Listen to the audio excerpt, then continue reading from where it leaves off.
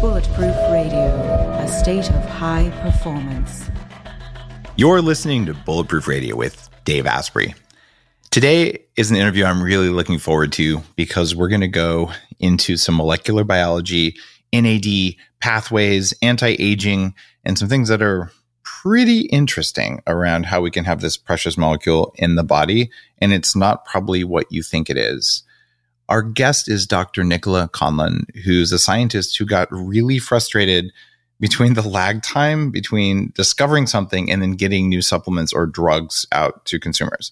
It takes about 15 years when scientists go, oh, we know this works. And the really adventurous ones are like using it on themselves. And then you and me, we get access to it after we've wasted 15 years of lower performance and not feeling as good. It's something that really, really pisses me off, to be honest. I think we have a fundamental right to buy whatever molecules we want, whether or not we have a permission slip from a government. And this is why you can buy almost whatever you want. You just have to buy it from another country. And it's ridiculous. So what Nichola did, she took her molecular biology background and early stage drug discovery work that she'd done, and she founded a company called Nuchido, and she's the CEO of it. So she brought in a team of scientists and they said, all right, how do we do multivariate analysis to figure out, because maybe it's more than one thing that's going to give you the results you want, which is also something that makes me happy. There is no reason whatsoever to believe one thing is going to fix you or one thing is going to be what it is going to be the magic bullet. But that's what all drug discovery is about, the one compound. But you might need 10 compounds to get the results you want. And that's what anti-aging and functional medicine is about.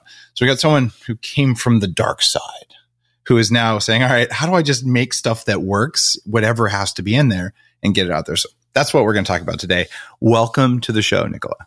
Hi, Dave. It's really great to be here. And thanks for the lovely introduction. You are welcome. What did I get wrong in that introduction? I mean, you've done a lot of interesting stuff, but not much, actually. I think that was a pretty good summary of where I've come from. I mean, my background is a very academic route, so very traditional. I mean, I've always been just fascinated by the body, how it works, just everything, just that makes us tick. It's just so fascinating. And that led me down this academic route of trying to learn more and more about it.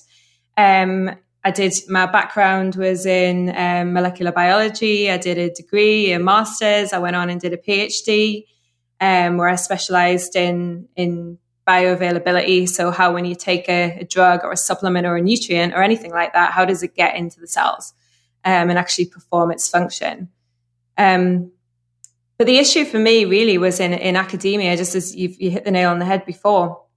In science, it's like all of science is encapsulated in this bubble where it never actually gets out to real people in the outside world. And for me, that was really frustrating because I just wanted to talk about it and nobody knew what I was talking about half the time because it was just not available knowledge. And the other thing that was really frustrating was that in academia, you tend to focus on like this tiny little bit of science. So you spend your life working on a gene or a protein or a pathway at the most, and you just block out the rest of biology, which is this huge thing, which is for me was crazy. It's like, that is a crazy idea to just ignore everything else and focus on one tiny little piece. So that really didn't sit right with me. What are some of the drugs that you worked on? So when I was working on PhD and things like that, we were looking more about the bioavailability. So looking at joining things like peptides to drugs to help with their absorption. So to trick the gut into absorbing them and then releasing the peptide and then actually releasing the active molecule. When I actually then moved into drug development, I was working on immunotherapies. So the more cutting edge cancer treatments. And cool. Also things to do with neurodegeneration. But naively, when I went into drug development, I thought that was my opportunity to, not just focus on one thing and focus on multiple diseases and multiple pathways, but how wrong I was, actually. The deeper I dig, the more I understand that much of the thinking that we've had in the last 100 years is very high level. And if you get down further and further and further, like there's systems in here that affect everything, and you can affect those systems. And of course, Alzheimer's and Parkinson's risk is going to go down. But if all you care about is Alzheimer's, you just would never even notice. And of course, if you fix diabetes, your risk of cancer and heart disease goes down. But if you're doing heart disease, you're not going to look at diabetes. And it's always confounded me. But as I unpacked my own biology, I just keep going lower and lower into these really basic mechanisms of life. And you're like, make those better and everything else just fixes itself. Is that a good way of thinking about it? Yeah. I mean, you can understand why scientists do pick apart tiny little bits, because if you really want to understand something, you have to do that. But I think the bit that generally that we're really bad at is actually piecing it all together and looking at the wider picture and actually what is going on at a higher level, like you say. I think that is something that is almost has a blind eye turned to it. And that's a key example in drug development. So that still to this day, they're just absolutely, set on just having this magic bullet approach of, oh, there's a gene or a protein that's involved in a disease. So let's get a drug and stick to it and we'll knock it out and we'll cure the disease. And that never happens because biology is so complex. And also drugs don't stick to one thing. The promiscuous molecules, they have a huge footprint. So you get off-target effects. And also generally you just have a really, really poor hit rate when you're trying to develop any new molecules. Why is drug development so slow? Or frankly, new supplement development, but let's talk about drugs first, because that's where you came from before you're like, I could do supplements. What's taking us 10 or 15 years?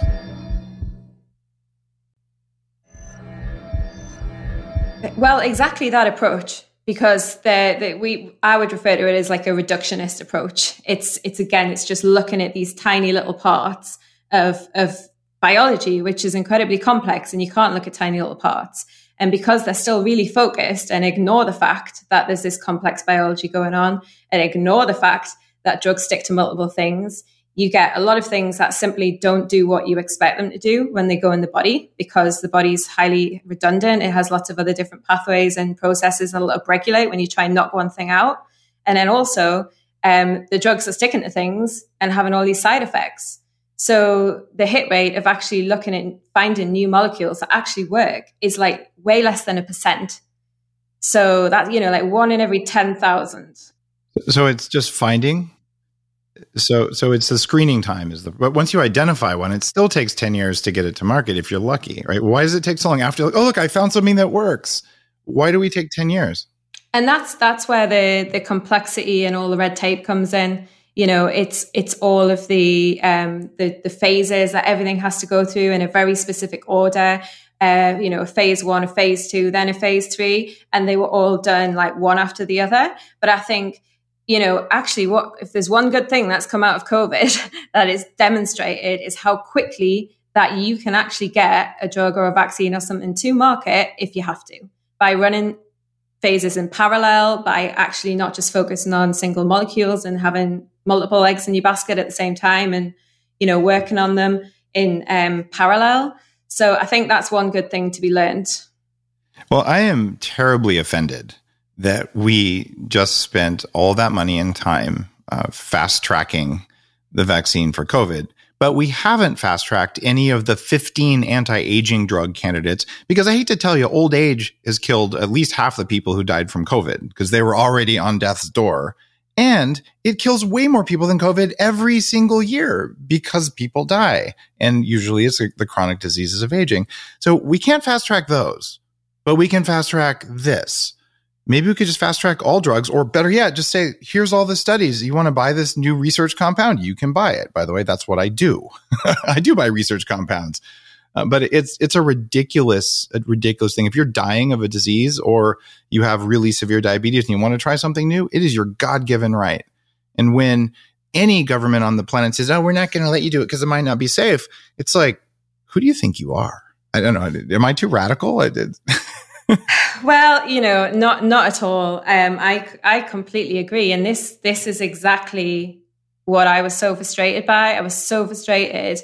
So for example, part of my job of working in a drugs company was we would test a list of molecules in the lab, maybe it's 1,000 compounds. I'd get a list back that said in order of best to worst, which ones worked, which ones didn't. And then what I would have to do is look at which ones you could patent. So which ones had freedom to operate around them. And drugs companies do this because they will not take forward the development of a drug that is going to cost, hundreds of millions in 10 to 15 years if they cannot absolutely own it outright and have exclusivity to it. So commercially, I get why they do it. But ethically, I would be sitting there looking at compounds that worked really, really well, but were actually, weren't considered patentable because they were natural molecules. They were things that were really common already, things that were safe as supplements, things that had GRAS approval. And they were just getting put in the bin, along with this amazing data that showed actually those things work better than the drugs that they're going to spend hundreds of millions on. So for me, that was a big eye-opener. I get it. And as a person with a Wharton MBA, if you can own it, you do make a lot more money. There's a reason that pharmaceutical companies own a lot of the governments out there, not the other way around. And you look at supplements. Let's see. I'm the guy who made collagen a big thing. You can't own collagen, right? I know how to make it in a certain way so it doesn't taste like socks. But there's lots of knockoffs, of all sorts of different grades. And the deal is it works. And every supplement company out there has dealt with this. You can get some patents, and I've got patents on some of the things I've formulated, but it means you can't copy the same thing. So what people do is, I'll just make the same thing and add vitamin C there. Now it's different. And so in the supplement business, it's simply less profitable than pharmaceuticals, but I think it helps a lot more people. And that's why the pharmaceutical industry keeps trying to shut down supplement companies, because they compete with pharmaceutical companies. And of course, pharmaceutical companies, they like nothing better than a monopoly. I don't know why. Yeah. And that is exactly why I founded Nichola. That is our mission. It is to take the cutting edge science and also our expertise in how you find molecules or combinations of molecules that actually work in the body, and then actually sort of cut out all that complex stage and get them as over-the-counter products where people can benefit from them now, but they actually have scientific credibility behind them, good scientific thoughts, some testing. So it was really to try and bring that into the world, which I know you're obviously really passionate about as well. Now, you're using an approach called systems pharmacology, which came out of Big Pharma, but you're using it for natural compounds. Explain what that is. Yeah, so systems pharmacology was something I was really lucky to learn about, probably back in about 2015, when I'd realized that Big Pharma still has this approach of the magic bullet. And I was looking like, seriously, does anyone have a better way to do this? And I came across a company which specialized in systems pharmacology. And basically, what systems pharmacology is like three main principles which make it different to conventional pharmaceutical discovery. And the three main things is that it respects the fact that actually biology is really, really complex, and there is a lot going on, and it is very robust. It's built to withstand impact generally, and it doesn't ignore that. It actually respects the fact that there's this complexity. And when looking at diseases or conditions or whatever it is that you want to treat, it actually looks at the whole picture and not just a single protein or a single gene. It actually looks at every single gene, every single pathway, every single protein, every single feedback, feed forward, inhibition, everything that is going on, and almost looks at it as a big network. That's what we call it as. And then the second principle is just bearing in mind this complexity, is that it is never, ever scientifically plausible to take a single target approach, because it's just a stupid idea, as you said earlier. Like trying to put your finger on one tiny little piece of that massive complex puzzle is just never going to work. Which leads to the third thing, which is that if you want to have any impact on biology, you've got to take a multi-targeted approach. So you've got to look what the best combinations of targets are within all of that complexity and understand how you can target them, and also what molecules actually already have that footprint to stick to that sort of combination of targets, or alternatively, use a combination of different molecules that are going to have the action that you want in the body. And with this approach, it improves the efficacy of drug development massively. Like the hit rate hugely improves, because instead of ignoring the complexity and ignoring the fact that drugs stick to multiple things, you actually use it to your advantage. And it's just a much more sophisticated way of molecular discovery. If I had known what 20 years ago, when I first started working on using supplements to fix the 300-pound problem that I had and all the other mitochondrial issues and autoimmune and whatever. The first 2-3 years, I would say, I'm going to test this one vitamin, right? And so I'll test it for a month. Well, it didn't get a result. Then I'll test another vitamin for a month. And I just sat down one day and I said, there's more vitamins than I have months left in my life, right? So, and then I was like, well, wait, why do I believe that only one is going to work? It doesn't even make sense on its face. So maybe I'll do everything that might work all at the same time, as long as there's no evidence that's going to fight with itself. And if I get the result I wanted, hooray. And then I can start taking them out at least. But that algorithm for biohacking has served me really well. And it seems like sort of the homebrew version of systems pharmacology. So like, let's hit all the pathways. At least it's results driven.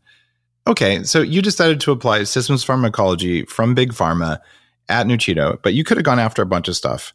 And you partnered with some really well-known guys, a biogerontologist named Tom Kirkwood and Thomas von Zlinke. I can never say his name right. But this is a molecular biologist who was the first to discover oxidative stress and DNA damage, like kind of, very big names in biogerontology, which is a small field, but still. Why did you go after aging? You could have gone after many other medical things.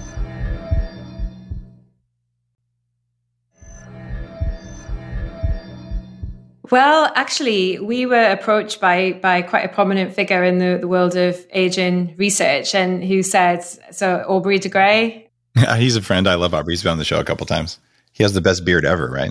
He certainly does. Yeah. So Aubrey actually approached us and said, do you know what? The way that you do drug discovery is really forward thinking, and I really agree with the way you're doing it. And have you ever thought of looking at aging?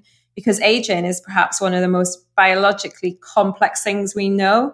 And we know for a fact there is no way conventional discovery is going to come anywhere near to finding anything with the way they do it. So how about using the systems pharmacology approach to look at, aging as a whole? Because aging is just a huge mashup of all sorts of different things that are going on. Are you going to cut your head off and freeze it like Aubrey? I don't know, actually. I've had some very interesting conversations with people about cutting their heads off and transporting it to Russia and things like that. But I have too. I'm not signed up for it. In fact, Aubrey and I had a really passionate discussion in the back of a car one time about that. He's like, but you have to, it's a backup plan. And I'm like, yeah, but I don't know. So I'll have to do an episode on that again. Maybe I'll get Max Marmer on here or something, but, I always ask figures in anti-aging. Okay. Do you have a backup plan? And since I don't have a backup plan other than maybe probably reincarnation. So there you go. There's a backup plan that's less work if it's real. But of all the things you could have done, so Aubrey influenced you, as he's influenced a lot of people, including me. But you look at aging, I mean, there's hormones, there's all kinds of pathways. And you ended up on NAD, but with a different perspective than a lot of people. And for new listeners, NAD is a compound I've written about extensively in my anti-aging book called Superhuman, something I've done intravenously. I take all sorts of precursors. I do all kinds of stuff.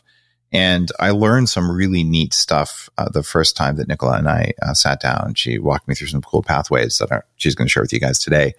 But I think it's a fundamental molecule. But I want to know, how did you get to that one when you could have done 50,000 different other molecules? Yeah. So we literally had probably 50,000 different ideas on the list of things that we could be doing. But in all honesty, there was two reasons. The first was that, our idea was we wanted to get some cutting edge science out to people really quickly so they could benefit from it. NAD had the benefit where people had already started to hearing about it and accepting that it was an important thing, as opposed to some of the other things that we were working on, like epigenetic reprogramming, that was a bit too far out there for the general public at the time. However, NAD we felt was just on the edge of people starting to understand maybe what it was, and that it was something beneficial to do with aging. So that's why we started looking at that initially. And also because NAD is actually a really, really good example of something that is biologically very complex and something that is actually well suited to a systems pharmacology approach. rather than a single target approach. I just put a question through to the Upgrade Collective, who's our live audience today, asking how many of them are taking NAD or precursors. So I'll probably get a few answers in a minute here. Can you talk about what NAD does in the body? Because I think a lot of listeners probably didn't catch one of my earlier episodes about that. So walk me through why it's a fundamental aging molecule. Yeah, so NAD, it's a natural molecule, first of all. It's found in everywhere in your body, every single cell. And it's so important that if you didn't have it in your cells, you would literally die in 30 seconds. And one of the main reasons is that it's involved in your energy production. So it literally helps convert the food that you eat into the energy that your cells need to stay alive. So into ATP, the sort of cellular energy currency. And the way it does this is it acts as an electron carrier. So some people that are familiar with NAD might sometimes see it called NAD with a little plus next to it, or they might see it called NADH. And what this means is that NAD can flip between two states. NAD plus is its oxidized form, and that's when it is ready to accept electrons. So it's a bit like an empty bus picking up passengers. The other side, NADH, that's its reduced form, and that's when it's already full of electrons and it's ready to drop them off at another molecule. And it's this movement of electrons back and forwards that allows energy to be generated in the mitochondria. So NAD is absolutely fundamental to energy production in the mitochondria by all the pathways that produce energy. So that is why you would be dead in 30 seconds if you didn't have NAD in your body. It'd be like having a house without wiring to carry the electricity around. Nothing would work, right? Yeah, absolutely. It is absolutely critical. And that's the most well-known function of NAD. However, it's become a lot more apparent recently that it's not just energy production that NAD is involved with. It's actually involved also in cellular maintenance and repair. So NAD almost acts like it acts as a substrate for a lot of different repair pathways. So when I say a substrate, it's almost like the fuel which switches on different enzymes and different processes. And a key example is DNA repair. So DNA damage is one of the major causes of aging. And every day the UV light's damaging our DNA. We've got our own oxidative stress from our metabolism damaging our DNA, all sorts. And our body has to continually repair it. And it has DNA repair enzymes that do this. And NAD is critical in actually driving this DNA repair and making sure the DNA repair enzymes get to the damaged site and actually do the job that is required.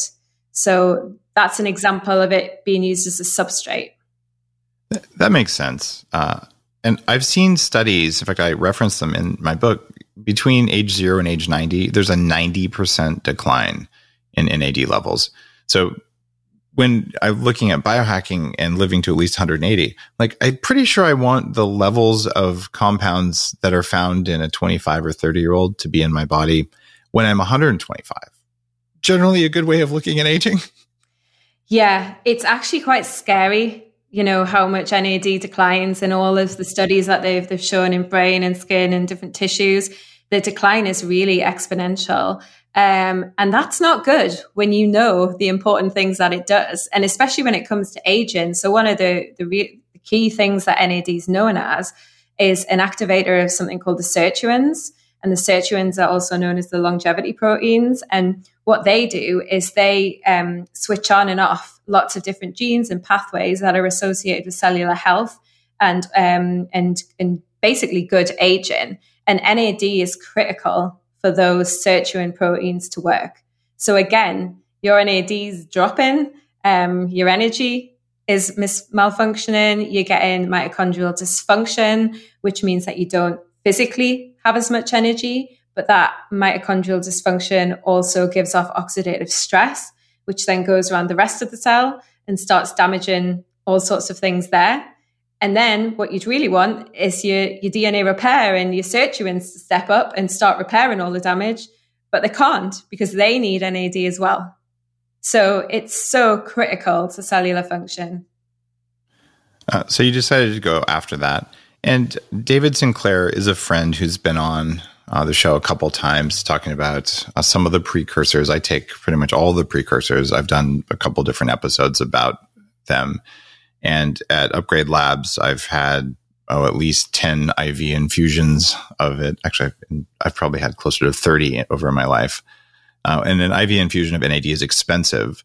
It's actually used for drug and alcohol recovery. People do about 10 of those infusions and they just don't want alcohol anymore because they feel better, which is pretty strange. But from an aging perspective, man, my sleep improved so dramatically when I did it. So getting those levels back up to youthful has been a really big deal for me. But most people are not going to sit through 20 hours of feeling like there's something sitting on your chest and with a needle in your arm unless you're a pretty dedicated biohacker. What did you figure out when you looked at systems pharmacology and NAD? I know because we got to talk about it in person last time I was in London before all this pandemic stuff. But like, what did you figure out about it? So I think a key thing for people to understand is to go back to why NAD actually declines. And to understand that, you really need to understand actually why, like how NAD is produced by the cells when they're young.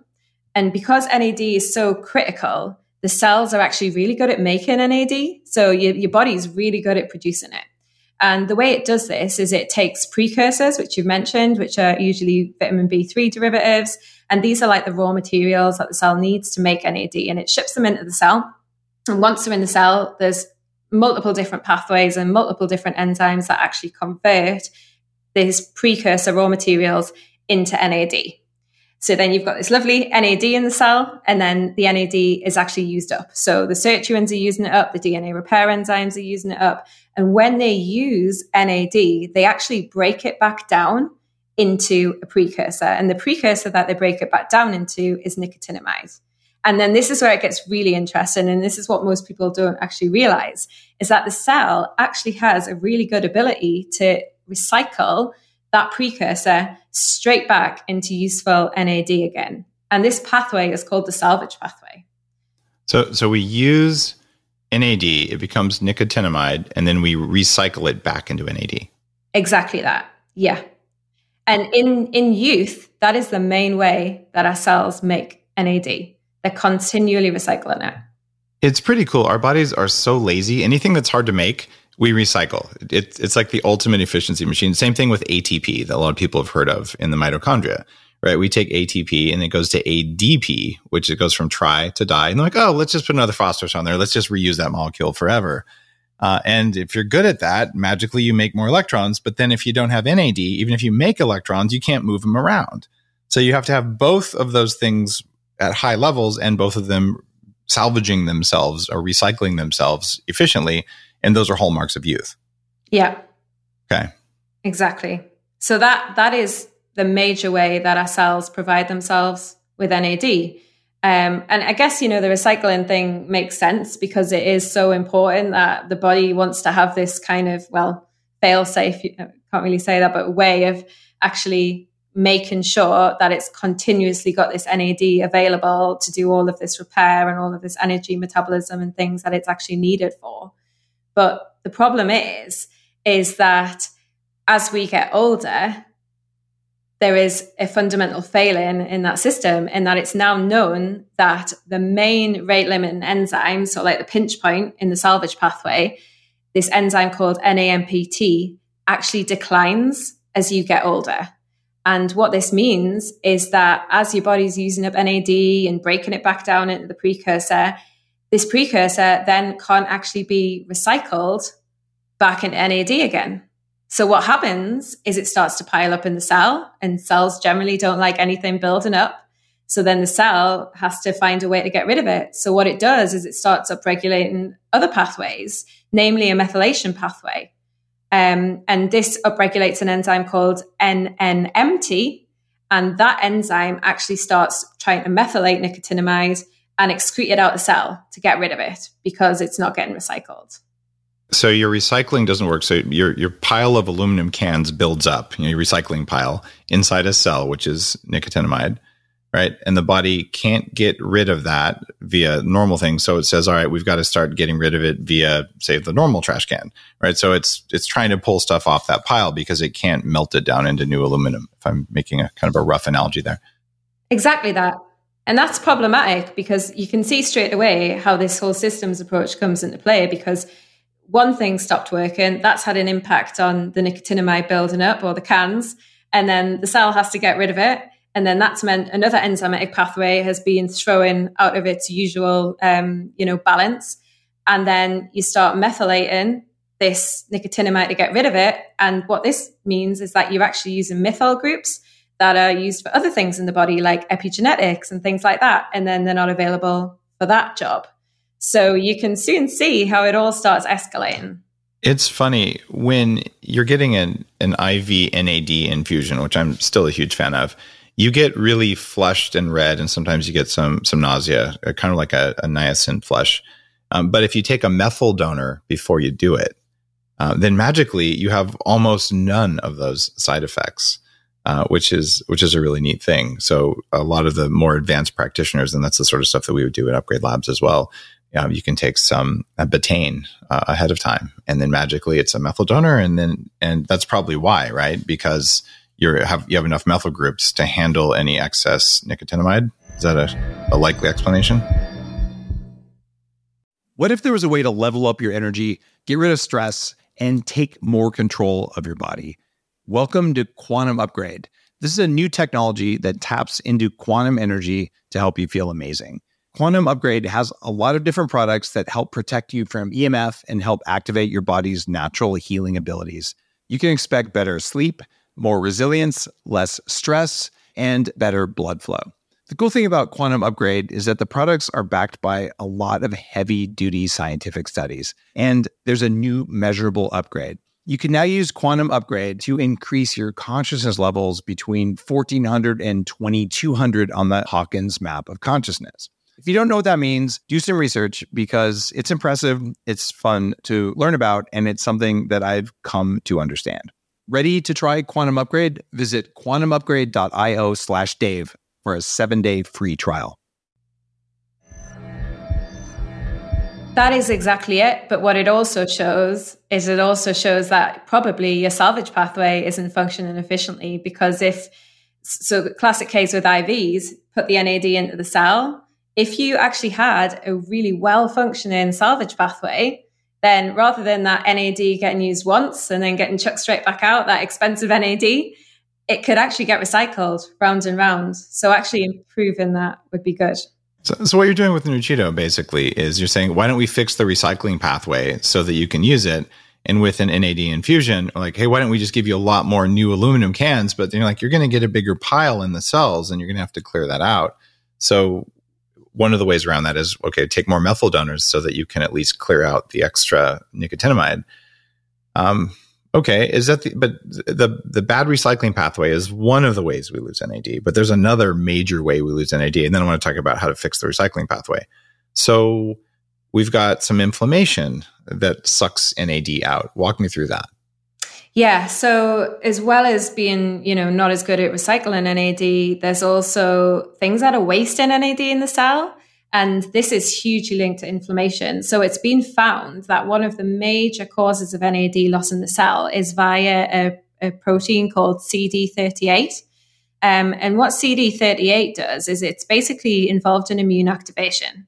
And in order for it to activate immune cells, it has to use a huge amount of NAD as its substrate to make the enzyme go, basically. So for every one molecule of its downstream substrate that it makes, it requires 100 molecules of NAD. So you can see that if you get upregulation of CD38 and you get 100 molecules every time with each molecule of CD38 being used, this is going to put a massive dent in your NAD levels. And for a while, it wasn't really understood, like why is this affecting NAD and why is it upregulated? But recently it's been found that the reason that CD38 is increasing is actually linked to another area or another hallmark of aging, which is cellular senescence. So senescent cells, they secrete a lot of inflammatory factors, and these inflammatory factors increase your CD38 expression, and then your CD38 goes crazy and chews up all your NAD, basically. So the higher the CD38, the lower the NAD. Exactly that, because it is just using it up constantly. So we've got people who are aging and they can't recycle NAD well, so their levels go down. And they've got more senescent cells, which they haven't removed via all the intermittent fasting things that I've been talking about, or even some of the pharmaceuticals like rapamycin that you might want to end up using. And so they're basically chewing up more and recycling less at the same time, which is why we get that 90% decline as we age. Yeah, exactly that. So right at a time when your cells really, really could do with some recycling going on, it doesn't happen. So you've got all of these different factors at play. You've got lack of recycling. You've got CD38 using up huge amounts of NAD. You've got the DNA repair enzymes trying to cope with the fact there's loads of damage in the cell because your mitochondria aren't functioning sufficiently and they're using NAD. And then it's pretty clear that there's a whole range of things going on that's contributing to this dramatic decline in NAD. So it kind of shows that, simply something like a precursor is probably not going to fix all of this because you're not addressing the root causes. Now, it's a little bit off topic, but do you take any CD38 blockers? I do via Nichola Time Plus because we have that in there. Oh, I didn't realize you put one in there. Okay, cool. So yeah. I know you put like there's all these different pathways that you can elegantly manage. And the way you think, when we sat down in London there, I was like, wow, okay, you've got it. So it's not just one thing, it's many things. And this idea of stacking things so that you get the results you want, knowing that one compound probably won't do everything you want is nice. If I turned my camera over there, you'd see this whole table covered with bottles of supplements because I've been doing that for myself for 20 years, saying I want this and I want this and I want this, but putting it together via things that frankly, some of the research I probably haven't done, but because you have the systems pharmacology background and you're saying I'm going to solve this one problem via everything that affects this complex. Well, you're wasting it over here, you're not recycling it over here, and things like that. So, all right. Now we understand the two big ways we're losing it. Are there other ways we lose NAD? Yeah. So the main ones are the actual increased use of NAD. So obviously, like, you don't want to be inhibiting DNA repair because you want that to still keep happening. But ultimately, as the cells get older and they've got more damage through all these other things going on, you're going to get more DNA damage. You need more repair. They're going to be using more NAD, which means that there's less NAD that's available to activate the sirtuins and other beneficial things like that. So there's lots of different factors at play there, but they're the main ones. Okay, those are the main reasons. I'm interested in having a better recycling pathway for NAD. And I know that you have built Time Plus to do that and a bunch of other things, which is the primary Nuchido, I think, groundbreaking NAD. I'm going to call it an NAD systems management supplement. I don't know the right name. What do you call it? Just an NAD booster. The NAD booster. That sounds kind of boring because it's one thing. You can boost NAD, like say, you can pour more NAD in the system, which is what I've been doing. But this idea of increasing the efficiency of reuse seems just more elegant from a biohacking perspective. I mean, when we talk about it, we say it's like a whole systems approach to NAD restoration. And what studies do you have that says this works? So when we first started off looking at NAD, our whole mission was to really let's look at all the science and really work out what's going on. Let's not ignore it. And let's come up with a formulation that addresses all these underlying problems, these root causes of cellular NAD decline. So one of the first experiments that we did was we said, right, first thing, let's just fix the cell. Let's just restore its youthful ability to make and recycle its own NAD. So we're not trying to, change anything other than what it would naturally be doing when it's younger. And we put together a formulation that didn't contain any precursors. So we're not putting any more raw material into the cell. We're just trying to fix it. And what we found was that we could actually boost NAD, and this is in cells and human, and show that it was boosting NAD without a precursor. So this was just by actually fixing the underlying root causes that were causing NAD decline. So for us, that was like proof of principle. But how big of a boost are we talking about? So initially, that was around a 90% increase above baseline. So, that's not bad at all, because we weren't putting anything into the system. This was just fixing the system. This was just making your cells have their youthful recycling capacity and their youthful ability. So you fixed the NAMPT pathway, the recycling pathway. You fixed that, and magically the body, let me turn on my recycling plant, and then you got more recycling stuff, so the levels went up. Yeah. Okay. So looking at that, looking at inhibiting CD38, all of the things that were previously discussed, and that actually increased NAD without putting any further raw material into the system. So then the next obvious thing was, okay, so what happens if we now improve the cell and we also put in some raw material? So let's put a precursor in there and actually see what happens then. And in our pilot study, we found that in our human volunteers, with 2 human volunteers in the study, that on average, we were able to increase NAD by 242% over 2 weeks supplementation with the formulation that became Nutrido Time+. Wow. So 242% is a pretty meaningful boost. How does it compare to just taking precursors? So on average, the data varies between about 40% to about 90% for the precursors. Often that's usually higher dosage than what it says you should be taking to achieve that.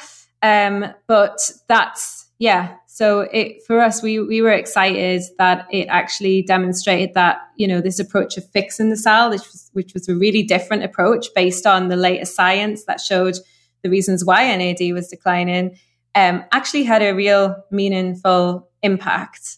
And actually, we're currently, as well as that pilot study, we're currently running another clinical trial at the moment. So, in true drug style, it's a double-blinded, placebo-controlled crossover study with our supplement, where we're looking at, measuring obviously NAD levels, but then also what downstream effects does that higher NAD have in these people?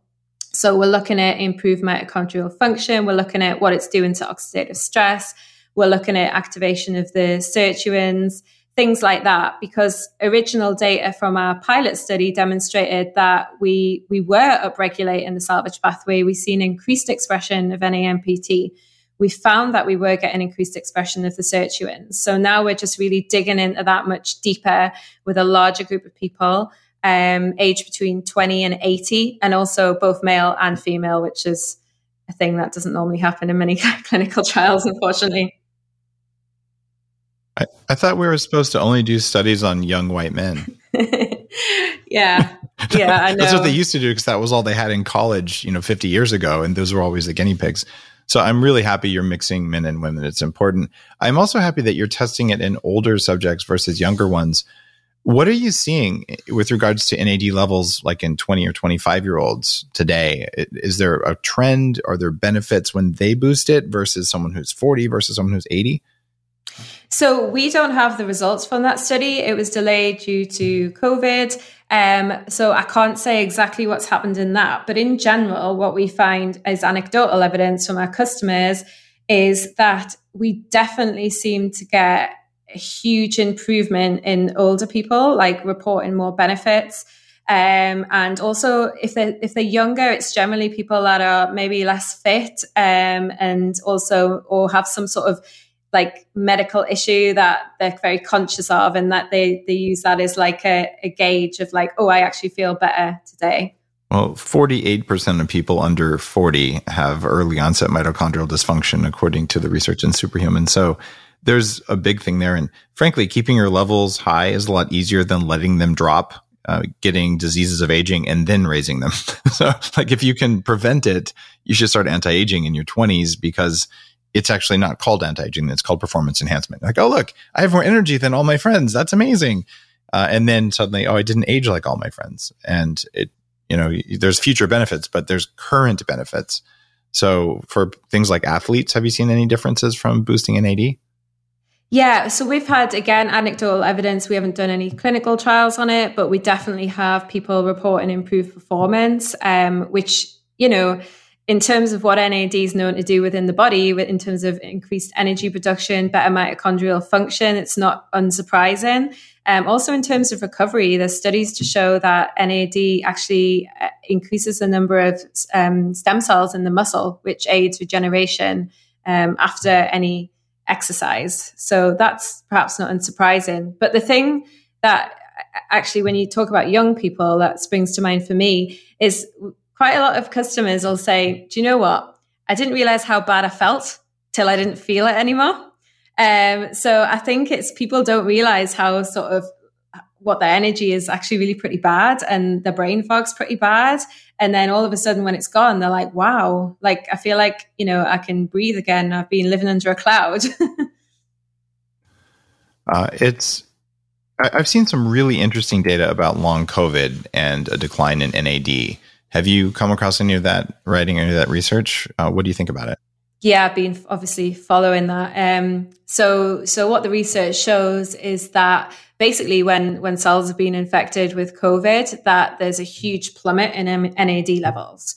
So just put that into perspective of the types of people that are having a worse time with COVID, or people that are older and people that have got metabolic diseases, both two things that are known to have, people that are known to have low NAD to begin with. So if COVID virus is actually decreasing NAD in the cells, and in these people, they're at a worse starting point. They've got a handicap already by having lower NAD. So you can kind of see how it might be more difficult for them to actually recover from it.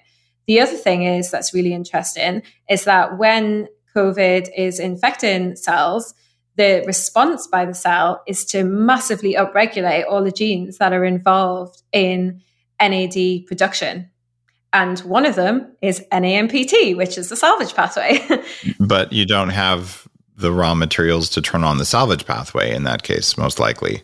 So then your body upregulates the genes, but it can't actually run the salvage pathway because it doesn't have... What does it need to run the salvage pathway? In nicotinamide. What is it, nicotinamide? Yeah. Okay. Yeah. So is it NR and in NMN that it needs to do that? So the salvage pathway, it can recycle multiple different vitamin B3 precursors, but the main thing is that it's kind of utilizing what is already in the cell. So you obviously do have NAD in the cell to begin with, and it's just turning on that efficiency of being able to keep that flow going round and round rather than use it once and shoot it down the recycling pathway. The garbage pathway. So with Time Plus, you're not using just precursors because you're getting from 90% to 240 something percent. You're getting many more results by stacking things in the right amount. What else is in there that's different? So if you go back and look at the root causes of NAD decline, so the main one that we've really focused on talking about is restoring the salvage pathway. So we have compounds in there that are designed to do that. So one of the main ones is sulforage of Hanukkah, which is a dried flower, and that has really good levels of quercetin, rutin, and choxrutin. And they're all really powerful flavonoids that are known to activate NAMPT. And again, this goes with our data that we can see in the blood cells of people that have actually been taken Time Plus. We see an upregulation of this NAMPT enzyme. And the important part is that's the rate limiting enzyme in the salvage pathway. So that's the one that you absolutely have to fix, because the lower your levels of NAMPT, the lower your recycling and vice versa. So that is in there, those compounds to actually boost NAMPT levels. The other thing that we've got in there to promote recycling is EGCG. So this is an active molecule that's found in green tea. And what this has been found to do is actually inhibit the enzyme that promotes the methylation and excretion of nicotinamide. So if you actually have an older cell where the salvage pathway is decreased and it's had to upregulate NNMT to try and get rid of it and methylate it, and then you do restore the efficiency of the salvage pathway, you also want to make sure that waste route's getting shut down as well, just because it's overexpressed in the cells, it's methylating the nicotinamide, it's excreting it rather than recycling it back into fresh NAD. So we have that compound in there to actually inhibit the methylation and promote the recycling. And obviously that has other positive effects because it prevents methyl donor depletion, which, as you mentioned, can make you feel pretty rubbish. So they're two main things to promote this recycling of NAD. And then other compounds that we've got are more to prevent the wastage. So when we're talking before about what you use to inhibit CD38, because CD38 is a major consumer of NAD. And for that, we use apigenin. So apigenin is known to be a really good inhibitor of CD38. It's known by itself to boost NAD levels by up to 50% in cells. And we use that in its natural form in parsley, because parsley is one of the highest natural compounds that's naturally got a high level of apigenin in. So that's why we use that in our formulation there. And how did you figure out the right amount of each one of these to include? Lots of different experiments. Okay, so there's ratios that matter. There's huge, yeah. So my PhD was all on bioavailability and, looking at how much of things you need to take to be able to actually have the right molar concentration in the cell by the time that you've accounted for loss in the stomach, loss through the gut, loss, breakdown, all sorts of things like that. So I'm really passionate when we were developing this to make sure that we had the optimal amounts and ratios of the different compounds to actually have a real impact within the body. Is there a risk if, say, someone's taking, fistfuls of quercetin because they read online that it's good for you? Are you going to go over and turn things off? So I think there's always a balance, because as we've mentioned, cells don't like things piling up. So generally your homeostatic mechanisms will start kicking in and, changing other pathways to try and accommodate whatever they don't like. So I think there is a risk of, you could possibly, take too much of a supplement. There's always a fine balance there. As you might expect, I'm practicing intermittent fasting right now. Just wrote a book on intermittent fasting. I've been doing it for 10 years. What is the best time to take the Nuchido Time Plus? So I want to boost my NAD. I want to do it at the beginning of a fast, in the middle of a fast, at the end of a fast. Talk to me about NAD and fasting in general. Yeah. So fasting, some of the beneficial effects of fasting come from increasing NAD. And the way this works is that NAD is really sensitive to any energy stressors. So if there's an energy stress, such as fasting, where you've kind of got a lack of fuel coming into the body, it basically turns up NAD production.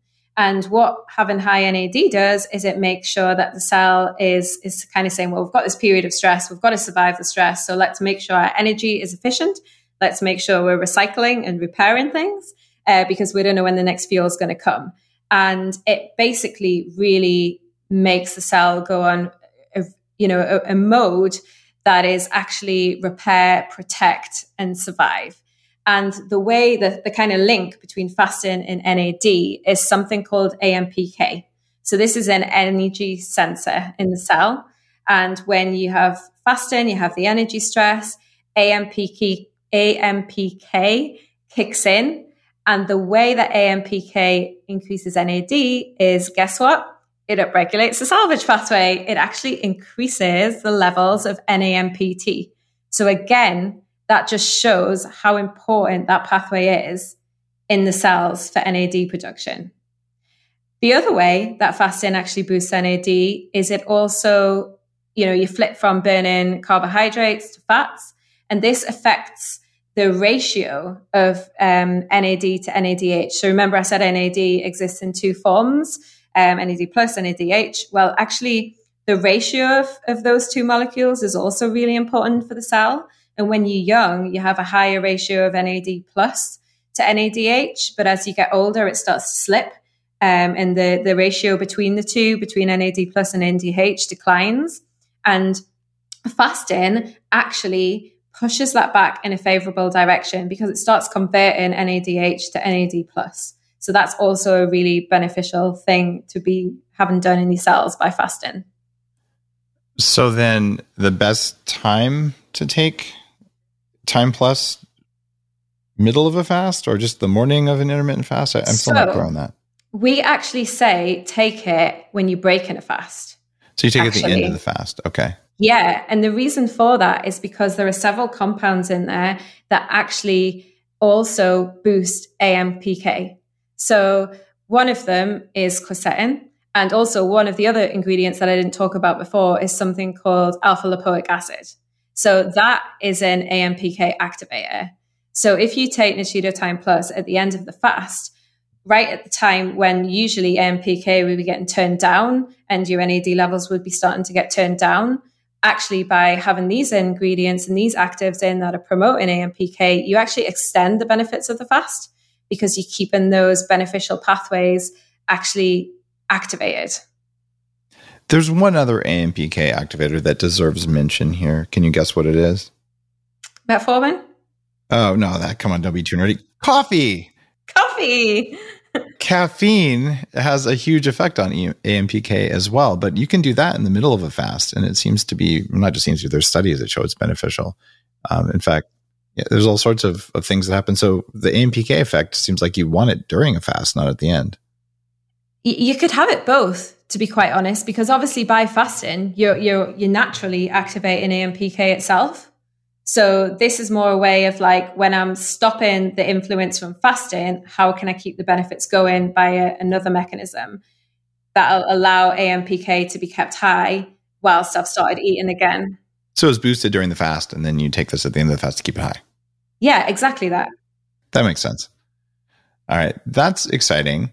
There was one other thing that we talked about when I met you in person in London a couple of years ago now. Geez, it's been a while. You talked about how you thought, and I don't think that you had your full formulation dialed in at the time. You were still thinking about it. And you were saying, well, if we do the systems approach we're talking about with Nuchido during an IV NAD application, that it would probably work better. Why do you think that's the case? Yeah. So again, going back to the root causes of NAD decline. So how is having an IV NAD influencing that? So you are taking pure NAD in its ready-made form, so not even the precursors, you're putting it in the cell. And what happens is in a young cell, you put the NAD in, it gets used by the sirtuins, it gets used by the DNA repair enzymes, it gets broken down into nicotinamide, and then it would get recycled. However, in older cells, that salvage pathway isn't working. So you're paying for a very expensive NAD infusion. You're putting this lovely shiny NAD into the cell. It's getting used. It's getting that sort of first pass. And then it gets broken down into nicotinamide. But then where does it go? It can't get recycled because your salvage pathway is inefficient. Therefore, it has to get methylated. You have to take trimethylglycine or betaine or whatever to actually counteract those horrible effects. And this expensive NAD is effectively getting excreted straight out the cell. However, if you have a well-functioning salvage pathway before you have your IV infusion, then that NAD is not going to be used once. It's going to continually get recycled and be used over and over again. So you're actually going to get a prolonged benefit from the IV infusion, but just by making sure that your cells have that youthful recycling capacity beforehand. And also, you don't want to be chucking new NAD into a cell if CD38's there and it's just going to be eating it all up. So it's all about fixing those root causes, those multiple root causes before the IV NAD so you get the benefits. It makes a lot of sense. One thing that I noticed is that when I'm taking, lots of the stuff that I take, I could usually do a gram of IV NAD in 45 minutes to an hour. And people who have done NAD right now, their eyes just got big because usually doing a gram is like a 3-hour intense thing. That 1 hour is pretty intense. I'm sort of, spacey and not that comfortable, but I'm like, let's just get it done. But I'm guessing my salvage pathways probably work better than the average, just because I take a lot of stuff. So you've explained that. And I found, though, if I took the methyl donor, because clearly my recycling pathways aren't working that well because I'm still getting some effects, I take the methyl donor. I've got to do that as well. Okay. So I've learned a lot about some of the NAD interactions that actually went beyond the science I had available when I wrote Superhuman about 3 years ago. So that's intriguing. And your supplement's called Time Plus from Nuchido. And guys, I always ask guests who have cool stuff to offer a discount because, hey, you just listened to the show. And so we got to take care of our community, including our listeners and including our Upgrade Collective. If you guys don't know about the Upgrade Collective, that's ourupgradecollective.com. We've got the live audience there. And you can use code DAVE10 at Nuchido.com, Nuchido, to get this new form of NAD booster that is a systems-based approach. And I think it's actually really well scienced, as you could tell by this interview. Would you like to take a few live questions from the Upgrade Collective members? I know they're all pretty excited about this interview. Yeah, absolutely. I'd love to. All right, let's patch somebody in. All right, who wants to go first? Do the hand raise thing if you want to, or you can just type your question in and then I'll call you. You're all staring at me. This is why it's really cool. We can actually just edit out big blanks of silence. See, Sarah's thinking about asking a question right now for sure. I can see her. She's like got this look on her face. Robin wants one. Robin's been typing questions all the time. You want to ask a question, Robin? I missed the beginning of your talk, so I might have missed you addressing that, but I'm curious about the transience of your NAD levels that you test. Okay. So the first question, the black pepper, that's in there for the active molecule called piperine, which is known to increase the absorption of multiple different active ingredients in the gut. And given my background in bioavailability, I'm also really keen to avoid supplements that just go in your mouth and out the other end without being absorbed. So that is the reason that it's in there. And the other question was the NAD patches.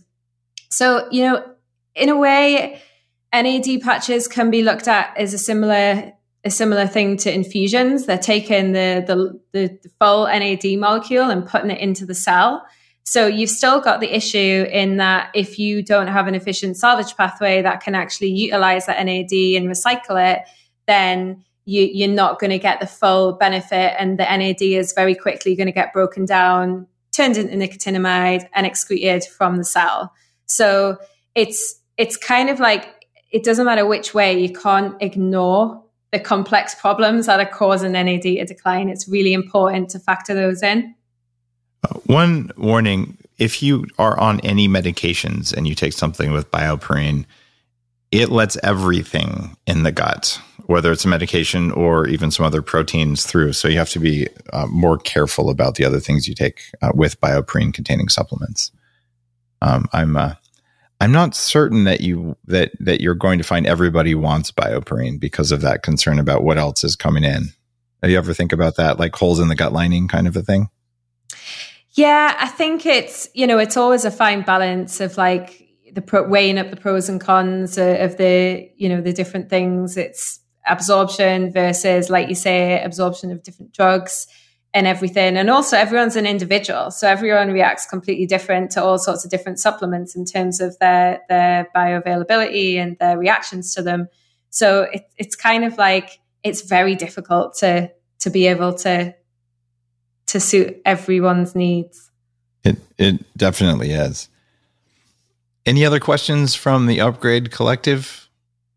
Tina's got a question. All right, Tina, what do you have? Thank you for letting me come on and ask this question. Great interview and great information. Thank you so much. My question is this. You alluded to this early in the talk, but I didn't quite catch the implication of taking high levels of vitamin B, like B12, and how this interacts with the supplement or the NAD and the pathways. And if you could explain that a little bit more, because I do take B12 shots. So I'm wondering how that interacts. Okay, so the important thing is with the B vitamins, the one that's really important for NAD is vitamin B3. So actually that's completely different than vitamin B12. So they're involved in different pathways and different processes. So actually there is no overlap there. But one thing just to mention is that some people can't take B vitamins on an empty stomach because it can make you feel a bit queasy. So that's just something to bear in mind if you're taking multiple B vitamins at the same time. I call those the Barfy 4. There's 4 supplements you can take during a fast that'll make you throw up, and B complex is one of them. So that's from the last book. So you would not take B complex with your supplement, or you would just be careful about it? We would advise that you don't take any of the same or similar ingredients, so any of the other vitamin B3 derivatives at the same time, just to avoid you going over your daily dose limit for vitamin B3, because we've already got nicotinamide in there at a high dose. Okay, thank you. I think we had a question from Richard as well. Thank you, Dave. Excellent interview. Thank you so much. If you are not fasting, what is the ideal time to take Time Plus?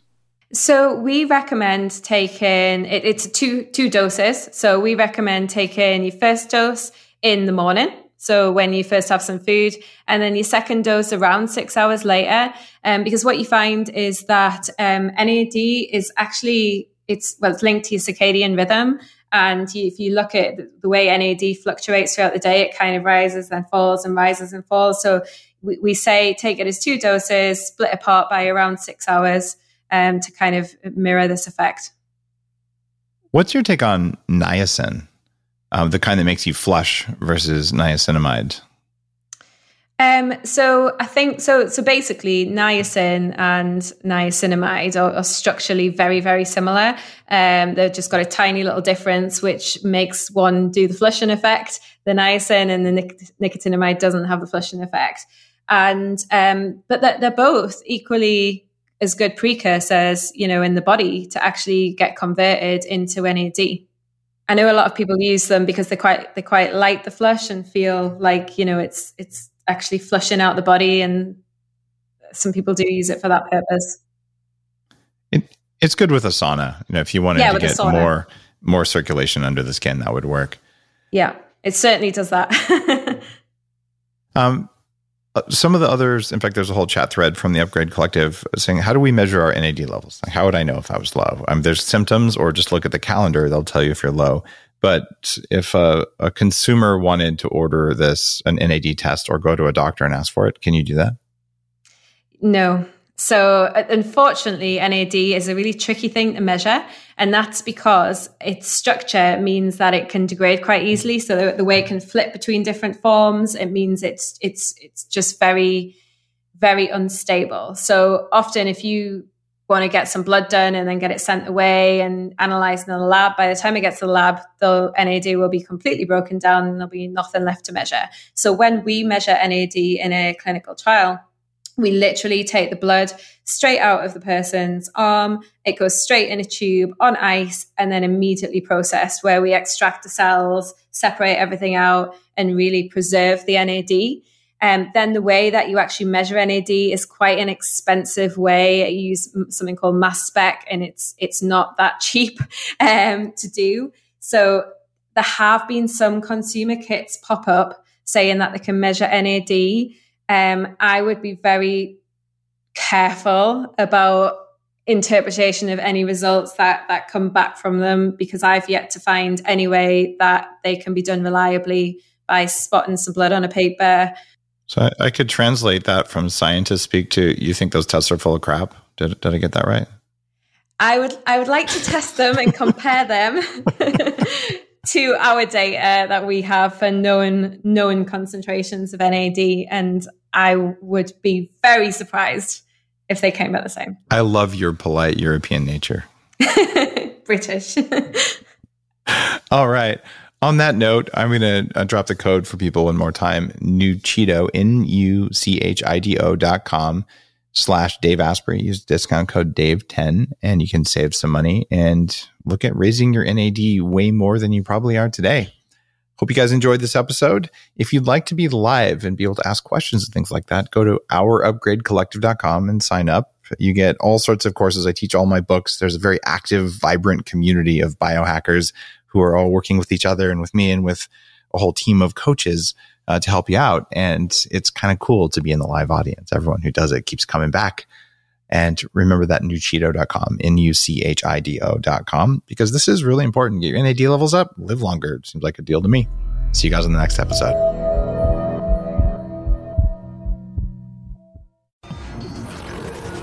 The Human Upgrade, formerly Bulletproof Radio, was created and is hosted by Dave Asprey.